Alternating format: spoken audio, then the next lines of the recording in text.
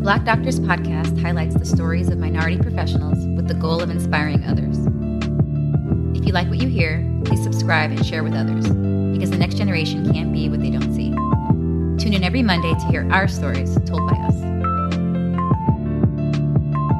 Hello and welcome back to the Black Doctors podcast. I'm Stephen, your host.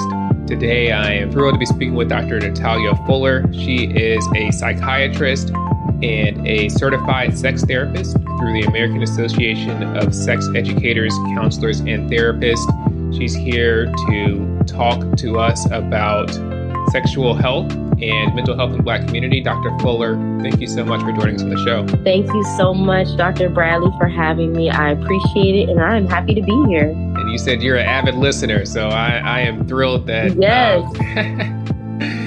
So let's start from the beginning. When did you decide to become a physician? You know what? My mom says that when I was a kid, I used to love to play doctor and nurse. I don't remember that. Honestly, I've always wanted to be like an FBI or CIA agent. But medicine kind of fell into my lap. I've always been very interested in medicine. I never thought I would become a physician, only because I hated school. Always loved to learn. And I was like, there's no way I'm going to school for that many amount of years. And it kind of fell into my lap. I got my master's, and then I was like, okay, what next? I felt like I wasn't making enough money. I wasn't able to really make decisions. I was working for an inpatient psychiatric ward, and I couldn't really make any decisions. All the psychiatrists and the psychologists had to make decisions. And I was like, you know what? I was working alongside a psychiatrist, and he used to really value my opinion. And he was like, you know what? I think you should really think about going to medical school. And I was like, I don't know. Maybe I'll just, I'll be a psychologist. I did my research. I actually applied to both programs.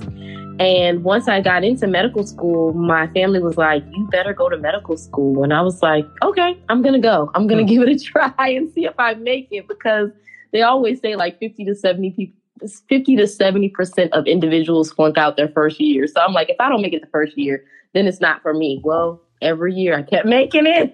So here I am. Look at God. And you ended up going to the Washington University School of Medicine. Yes. Yep. Washington University. And then I did my clinical rotations in Atlanta, Georgia, fellowship in Atlanta, Georgia. Everything else was in Atlanta. And then I just decided to stay here. Yeah. So you knew going into medical school that psychiatry was a specialty for you? Absolutely. Yeah. I was a psych major in undergraduate, neuroscience minor, theater minor. I actually really wanted to be an actress at one point. And then when I got my master's, I got that from Walden University, and I was specializing in children, adolescent counseling and sex education. And then that's where the sex therapy came in. I actually was a sex therapist before I even went to medical school. I just was not using it. I wasn't utilizing it. I wasn't doing anything with it. And during medical school was when I decided, I was like, you know what? I need to go back and start taking some more classes. And that's when I started taking more classes through ASEC. And I got recertified and took just different types of courses. And I was like, you know what? When I graduate and become a doctor, I want to combine my two passions. But I've always been a mental health advocate. Mental health has run in my family. Mental illness, has run in my family. And so I've always just wanted to be a voice for people that felt like they didn't have a voice. But honestly, when I was doing clinical rotations, I love dermatology and OBGYN. So it was a close call between those two almost. So the certification in sex therapy, that came before or after medical school? It came before. So I was getting my master's in family and marriage counseling. And a year into the program, I decided that I did not want to be a family and marriage counseling. It was not for me. I was tired of hearing couples argue all day. My mentor agreed, because after I told a couple that they should get a divorce, he was like, you know what? This is not for you. So I started to specialize more so in like the children and adolescent counseling. But a part of the marriage counseling, when you do that, you take classes based around sex education, because a healthy sex life is very much a part of being married. So you take a couple courses in that. And I was so intrigued and interested, I started studying more into human sexuality, human behaviors, sexuality versus sensuality. And I didn't even know, I was only like 21 at the time. So I didn't even know that sex therapy was a career until my mentor who's from California. They're very progressive. So he was like, this is actually a career that you can go into. So I got my master's in that. I got sex education, a master's in sex education / children adolescent counseling. And I didn't do anything with it because I was in North Carolina at the time. And I'm like, what can I possibly do with this? So, I was just working for an inpatient clinic. And it took years later, for once I got into medical school, that people were like, hey, you should really combine the two. You should really do something with your sex therapy. You can make money on the side. Da, da, da. And that's when I started realizing, hey, there is a need for this and I can combine both of my passions. Very interesting. We'll definitely touch on that in a little bit.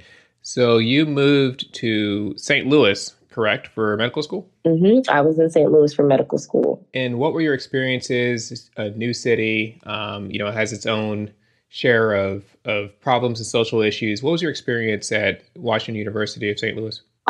So honestly, overall, I had a good experience. So my dad's side of the family is from Missouri. So I have a lot of family there. And I went to high school there. I'm a military brat, guys. So I went to a lot of high schools. So if you hear me mention 4 different high schools. Trying to keep track. I was a military brat. My dad was in the Navy. And so my junior year of high school, I had moved to St. Louis. So I was already very familiar with the area. Had family there. So it was a really smooth transition for me. I wish, though, the only difference is I wish I would have honestly paid more attention to the HBCU schools, the medical schools. I didn't really know much about them. So if I could have did it all over again, I think I probably would have did an HBCU school just for the diversity. Yeah. Because honestly, there was not a lot of people that looked like me going to Washington University. After Washington University, you went down to Atlanta, where you did your psychiatry residency at Emory. So how was that transition for you? It was a smooth transition because I had a lot of friends in Atlanta. Because of my undergraduate, I went to Wesleyan in Macon, Georgia. And so it's an all-girls private school, if no one's heard of it. And a lot of my friends already lived in Atlanta. So it was a super smooth transition for me. I absolutely loved Atlanta, fit right into the community, made a lot of great connections. It's so easy to network out here as a Black doctor. The Black doctors out here, they just welcome you with open arms. So it was just really easy. And I enjoyed it. I enjoyed the networking. I enjoyed the camaraderie. That's something that I didn't quite get in medical school. So it was really nice to have that. Gotcha. And then coming out of residency, how did you decide on the style of practice you would pursue? So that actually happened. I kind of fell into that. So I got hired right after graduate, or even before I graduated, and I got fired on my 4th day. Oh, no. Yeah, it was racial discrimination for sure. I'm not going to get too much into it because I had to put a lawsuit against the company. But yeah, so they hired me, then they fired me, and they said, oh, you're too much. It was pretty much because I was a Black female, I think. But they said, oh, it was because they were like, oh, you're too new. We wanted somebody more seasoned, even though they knew I had just graduated. So a previous job, a pharmaceutical company, had already reached out to me, and I had turned them down because I wanted the company in New York. And they were based around neuroscience, and they were already just this major company. And I was like, oh my gosh, I'm going to be working for this top company. And so when that happened, when it fell through, I just decided to go with the pharmaceutical company. And now I've been with them since 2018. And honestly, it's been the best decision I've made because I've learned so much from this company. I've grown so much with this company, and they just allow me to do my thing. They don't try and stifle us as physicians. We get to make a lot of decisions when it comes to patient care, and they're very involved in the community. They work with NAMI, which is a great organization that we have. I think every state pretty much has NAMI, but it's a great organization that works with people with mental health. So if you have mental health or somebody has mental health, it's a great organization to partner with and get to know because they deal a lot with people that are struggling with mental health, and they have so many mental health resources. And NAMI stands for? National Alliance on Mental Illness. Cool. That's so interesting. And then in addition to the pharmaceutical company, you also do some clinical work as well. Yeah, so I partner part-time with Georgia Healthcare Services, where I work with teenagers, and I also work with veterans. that typically deal with PTSD. And then I have my own company, Mind Body Sex. And that's where I incorporate sex therapy, sex education, sexual wellness with the psychiatry portion. And I know that you're very passionate about this education. The themes come up multiple times, and you're active with curriculum development and teaching. You said for school children as well as for millennials? Yes, absolutely. Anyone, any ages, any and all ages that feel like they need education. Because honestly, if the adults don't know what they're talking about, how can we expect them to educate their children? And that's probably why most parents are not educating their children on sex education. It makes them nervous. They're unsure. They don't know the anatomy to do it. If their kids start asking questions, a lot of adults don't even know how to properly put on condoms. And so, when you have that uneasiness about a topic, then it's going to be kind of frustrating or annoying or feel overwhelming for you to teach the youth about it. And that's why, the teen pregnancy rate was so high at one point. It's slowly declined actually this year. But that's why, a lot of people are pushing for sex education back in the schools because the parents aren't teaching it. These kids are learning it from music videos. They're learning it from their peers. They're learning it from what they see on TV. Yeah. So I wonder, how do you teach an adult sex education? You would think, I guess we assume that we all know something, but how do you teach it? What are you teaching people? Okay, so one, just to explain to people, what is sexual health education?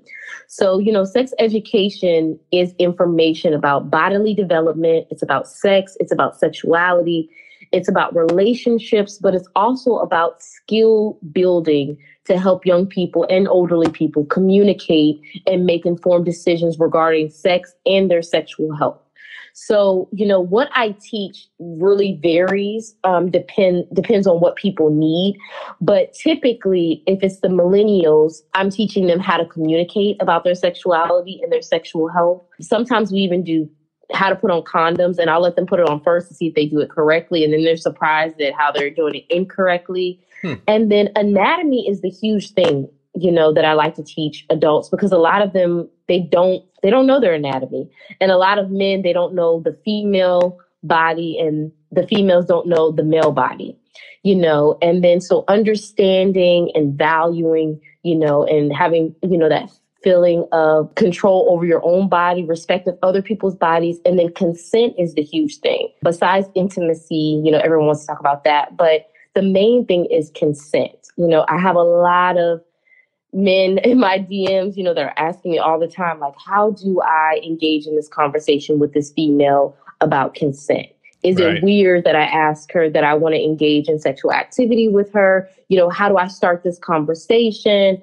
And that's what I teach, essentially. I teach them how to start that conversation. Wow. And these are like PowerPoint or workshops or what? So I do PowerPoints, but I like to make it fun and engaging because I don't like to just speak at people. That can be very boring. So typically I do like trivia. I make games. I do bingo because no one wants to just be spoken to for a whole hour. So I try and make it fun. My favorite thing to do is to separate people into like men versus women. They typically like that. And then we just have like a trivia where we're answering questions. And then I go into explanation while we're playing the game. Okay, that's good. That's good. I'm definitely doing a lot to help this older population. I think I do take for granted, having this medical education with several, courses in anatomy, that everybody knows this. And so I can see why, some people may need to learn. So glad you're there to fill this void. Yes, absolutely. And I took it for granted too until people started DMing me saying, oh, where's the cervix, or what is that? Or, how do I find the sexual organ on her body? And I'm like, oh, wow. And these are people that are my age. And I'm like, well, I'm glad you guys are asking these questions. And this is why certain things do need to be taught in school. Yeah. So going back to psychiatry and mental health, you mentioned, some family history of mental health problems. I mean, I too have some family members, and it really touches a lot of people. I know in the past there was a very significant stigma on mental health in the Black community. Right. I'd like to believe that it's gotten better, but what would you say? I don't honestly believe that it's gotten better. I think that more people are bringing awareness to it, like politicians, musicians. Now you have rappers now making songs about therapy, which is great. And, there's a shift happening, but I don't think the stigma, especially in our community, has totally 100% went away yet. But I do see a shift happening. I do see more people open to talking about it, wanting to talk about it, even the older generation, which I think is amazing. I mean, because once conversations are happening, that's when change can truly happen, when people are curious about what's going on or how they can help their friends or their loved ones, or how they can help themselves. And you see more people that are less ashamed about, being bipolar, having schizoaffective disorder, schizophrenia, which is great. So I definitely believe that the movement is happening in the right direction. Can you talk about, I know there's been a push where, more people need therapy. Yes. So how do you determine the difference between I need therapy or I need to seek a mental health professional? So a lot of the times, I'm not going to lie, it's expensive to go to a psychiatrist. It is. So a lot of the times we tell people, start off with like a mental health counselor first. And they are skilled enough and trained to know like, hey, you know what, you need a little bit more help than I can provide you with. So I'm going to refer you to a psychologist, or I'm going to refer you to a psychiatrist. And then there's different master level clinicians that you can go to. So that's why I always tell people, because to just go straight to a psychiatrist, unless you just have the funds to do so, or even a psychologist, can be very expensive. I mean, most psychiatrists, and I'm only talking about in the Atlanta area, are charging anywhere from, and I'm talking about the top ones, they're charging $100 an hour and up. So it can be quite expensive. Now, there are a ton of free, healthcare clinics and stuff like that, or mental health clinics like NAMI. They provide free healthcare assessments, or they have it at a discounted rate. So there's so many different, depending on where you're at. If it's your first time going to therapy and you're just trying to figure out what exactly you need, you're not sure if you need medication or you just need some therapy, then definitely go to a mental health counselor first and then work your way up. But if you don't have a budget and, you're willing to spend any amount of money to make sure that you get, an accurate assessment, then definitely see a psychologist first. Yeah, that's good. That's very helpful. Thank you so much. Another thing, I'm just getting all my questions answered today. A term that I've seen used, and I've tried to do some reading about it, but I've seen it used in multiple settings, the concept of trauma-informed consent. Can you explain what that is and how it's performed? Okay, so trauma-informed care, well, there's two different ones. So I guess I'll go into trauma-informed care. So trauma-informed care is where all parties involved recognize and respond to the impact of traumatic stress, or those who have been in contact with the person that needs that sort of care. So like whether that's children, caregivers, or providers. So there's like different levels or informed approaches that they use. So they have like safety.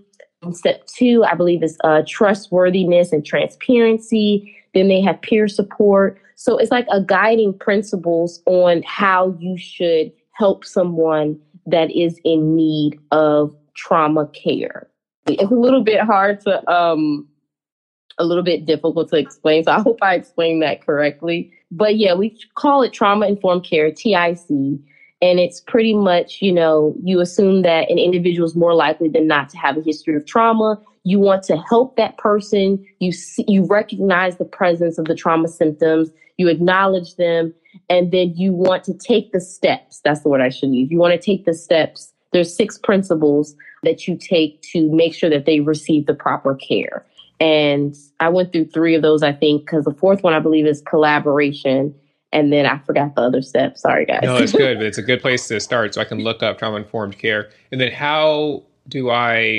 kind of mentioned it, but how do I know when I need to initiate this, right? I'm an anesthesiologist, so I don't know when and where does this present where you need to start using trauma-informed care? So you see an issue would probably step one. So let's say you're with a friend and you know that they're starting to have like maybe an anxiety attack or a sort of emotional breakdown, or they're just not acting like themselves. You're recognizing the signs of depression. They're being withdrawn. Maybe they're not eating or they're overeating. They're canceling you guys' things that you typically do, like hanging out together. You're rarely seeing them. They're not answering your calls. They're not answering your texts. So things like that, you realize that there is an issue. And then next would be to seek help for them. So after you realize, you know what, my friend has this issue, I'm noticing a pattern or a difference in their behavior. So then the next step would be, okay, I need to speak to them. So then you speak to them and you say, hey, are you feeling depressed? I've noticed that your behavior, you want to list their behaviors, what you're noticing, because some people will deny it. You know, I've had friends, even though they know what I do for a living, they'll tell me, no, I'm not depressed. And I'm like, okay, I can clearly see the signs because I do this for a living. But, you know, they're just not willing to acknowledge because they want to be strong, or, you know, for them, you know, they weren't able to express that ever in life. So they're not used to having to express that.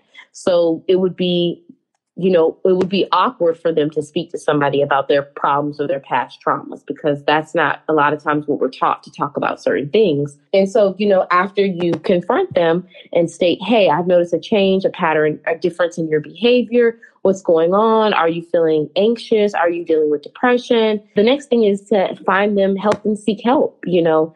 Give them a list of therapists, give them the information to NAMI, give them the depression hotline, you know, provide them with resources in ways that they can reach out to somebody. And then the next step for them would be to actually reach out. But it really takes a community, because a lot of times mental health counselor, therapists, psychiatrists, all of us, you know, we want to make sure that they have support. So we want to reach out to their support system, talk to their support system. So, you know, raising that trauma awareness and realizing, hey, there's an issue here. How can we gather as a community and help them and make them feel empowered? That is so incredibly helpful for me, because I guess I never realized that it was something that I'd always thought it was a clinical thing that I do as a physician for my patients, but I never thought about applying that to my interpersonal relationships. So thank you so much for sharing. No, absolutely. Yeah. And, you know, the 3 steps they always say is, you know, realize that there's an issue, recognize, and then respond. So, I mean, people don't even realize that they're already following those steps, and they just want to be helpful. And it's like, you're doing the work. That is what trauma-informed care is centered around. So, Dr. Fuller, in addition to all the other things you're doing in terms of education, therapy, you're also an entrepreneur, and you launched your own product line, Mind, Body, Sex. Yes, that is correct. So Mind, Body, Sex is my baby. So pretty much that is where I have combined my passion. I wanted to seek to empower my clients to enhance their, you know, sexual functioning through the expansion of sexual knowledge, emotional and relational awareness, and really just to help them, you know, have confidence in their own relationships and sexuality, and to have a voice to express what they want. And so to me, it is, or not even to me, statistically, it is all connected. You know, you can't have a great sexual relationship with anyone else if your mind and your body is not on one page, you know. And so that's what I help kind of align everything, is getting your mind right, getting your body synced with your mind, and then you can have great sex. So that's potentially, you know, what Mind, Body, Sex is all about. I do sell products on there. I have some organic lubricant because I am, of course, because I'm a physician, you know, I am all about health and wellness. So all of my products are organic. So that's pretty much how that came about. And I'm just really here to just educate and help individuals have a better sex life. Yeah, so I'm curious, how do you go about making this idea from a concept to bring it to market? Did you design the components of these products or the chemistry, or how did you make it a thing? Well, I actually had to hire a chemist. I wish I could take credit for that. I had to actually hire a chemist, but how it came about was with my clients, I do shop sometimes for my clients. Some of my clients are very busy and they'll be like, hey, you know what? I want to pick up some fun toys and products for my wife or my husband. Can you pick up X, Y, and Z for me? And I would go to the store and Wait, a lot of the products. You would shop for them? Yes, I do. I personally shop for them as well. Yeah. I mean, you got to pay extra for it. Okay. My time is valuable. But yeah, I do, because a lot of times people know how they want their body to feel, but they don't know how to get it. You know what I'm saying? So they're like, oh, I like this, but I don't know what will help me physically like that certain thing. So, that's where I come in and I'm like, okay, you can try this, you can try that. And so a lot of my clients, they're busy people. So they're like, you know what, I trust you. Can you pick up some things that you think that we'll both enjoy? And so when I was doing that, in the process of doing that, I noticed that a lot of the lubricants that I wanted to pick up or the toys that I wanted to pick up had just really harmful components to them, because I do my research on everything. I'm like a part-time vegan, and I like organic products. And a lot of that, you look up all these products and you're like, wait a second, that's harmful. Certain silicone, certain, plastics and stuff like that. And you're like, that should not be inserted in anybody's body. And so that's how the lubricant became about. I had a patient that kept getting infections, BV. She was getting yeast infections. She was getting bacterial infections. And she would just keep telling me about all these infections, and her OBGYN couldn't figure it out. And finally, I was just like, ask your OBGYN talk to her about your lubricant. And she didn't know. And so I did some research and I was like, oh yeah, that lubricant has this chemical in it and you shouldn't use it anymore. And I was like, you know what? Why don't I just create a lubricant that my clients can use? So it started off with just my clients using it. And then they were like, oh, you should really sell this. And I was like, okay, you know what? I'll give it a try. And then I started selling it and people liked the product. So I was like, okay, you know what? I'll put it on my website. So how does one go about hiring a chemist? So I got lucky because one of my friends, she works for L'Oreal. I actually was just doing research online myself. And then one of my friends from college was like, hey, you have a friend that's a chemist, that you know. And I didn't even realize that she worked in the makeup department. So I'm like, oh, I didn't realize that she would be able to do, organic products and stuff like that. I didn't put two and two together. I don't know why. So I reached out to her and I'm like, hey, if I tell you what products I don't want to use and I do research on certain products I do want to use, what I do want it to contain, are you able to create this? And she was like, yeah. She was like, I'll let you know what works best. And so I was actually in my kitchen. My mom and I, we were in the kitchen, putting stuff together, looking up organic lubricants, because, a lot of people are like, oh, you can just use coconut oil. You can use this. So we were looking up a lot of organic recipes that you can really find on Google, but it doesn't work for everybody. Everybody can't use coconut oil. Everyone can't use, certain ingredients in their body. So I was trying to find something universal that wasn't going to be harmful. And it took a lot of research. And then once I found the products that I wanted to use, the items that I wanted to use, I just went to her and I was like, hey, would this work? And she was like, yeah. But technically there's actually a website that you can go online and hire a chemist. But I just got lucky because I went to college with one. Wow. And then in terms of product design, who did the marketing? How did you coordinate that? So I actually hired somebody to do that because I am not creative when it comes to certain things. So my logo design, all of that was actually designed by a gentleman out in California. He actually designed all that for me. I literally just told him, hey, I want it to center around sex education. I'm schooling people, and I gave him my colors, and he was actually the one that designed my logo for me. And then as far as the product design and everything, there was a company out here in Atlanta where they literally do all that for you. You tell them your mission statement, you tell them what your company is about, and they literally put everything together for you, how you should market it. And I mean, you have to pay for it and it's not cheap, but they place everything together for you. And then you just agree to certain things or you disagree. And that's exactly what I did because I'm not that creative when it comes to certain things. So I knew what I wanted my mission statement to be. I knew what I wanted people to get from my products. I knew how I wanted to educate individuals, but that's where it ended. That's where my expertise were limited. Yeah, that's incredible and amazing. You're able to take this idea and bring it to fruition. Thank you. Thank you so much. So, Dr. Fuller, I have to ask, you are an MMA, mixed martial arts enthusiast. No one ever asked me that question. That's why I'm laughing. How did that start? Like, how active are you? You have any cage matches coming up? That is the best question ever. No one has actually asked me about that. And you know what? I'm going to start putting more stuff actually about MMA on my page because I love MMA. I'm like obsessed with it.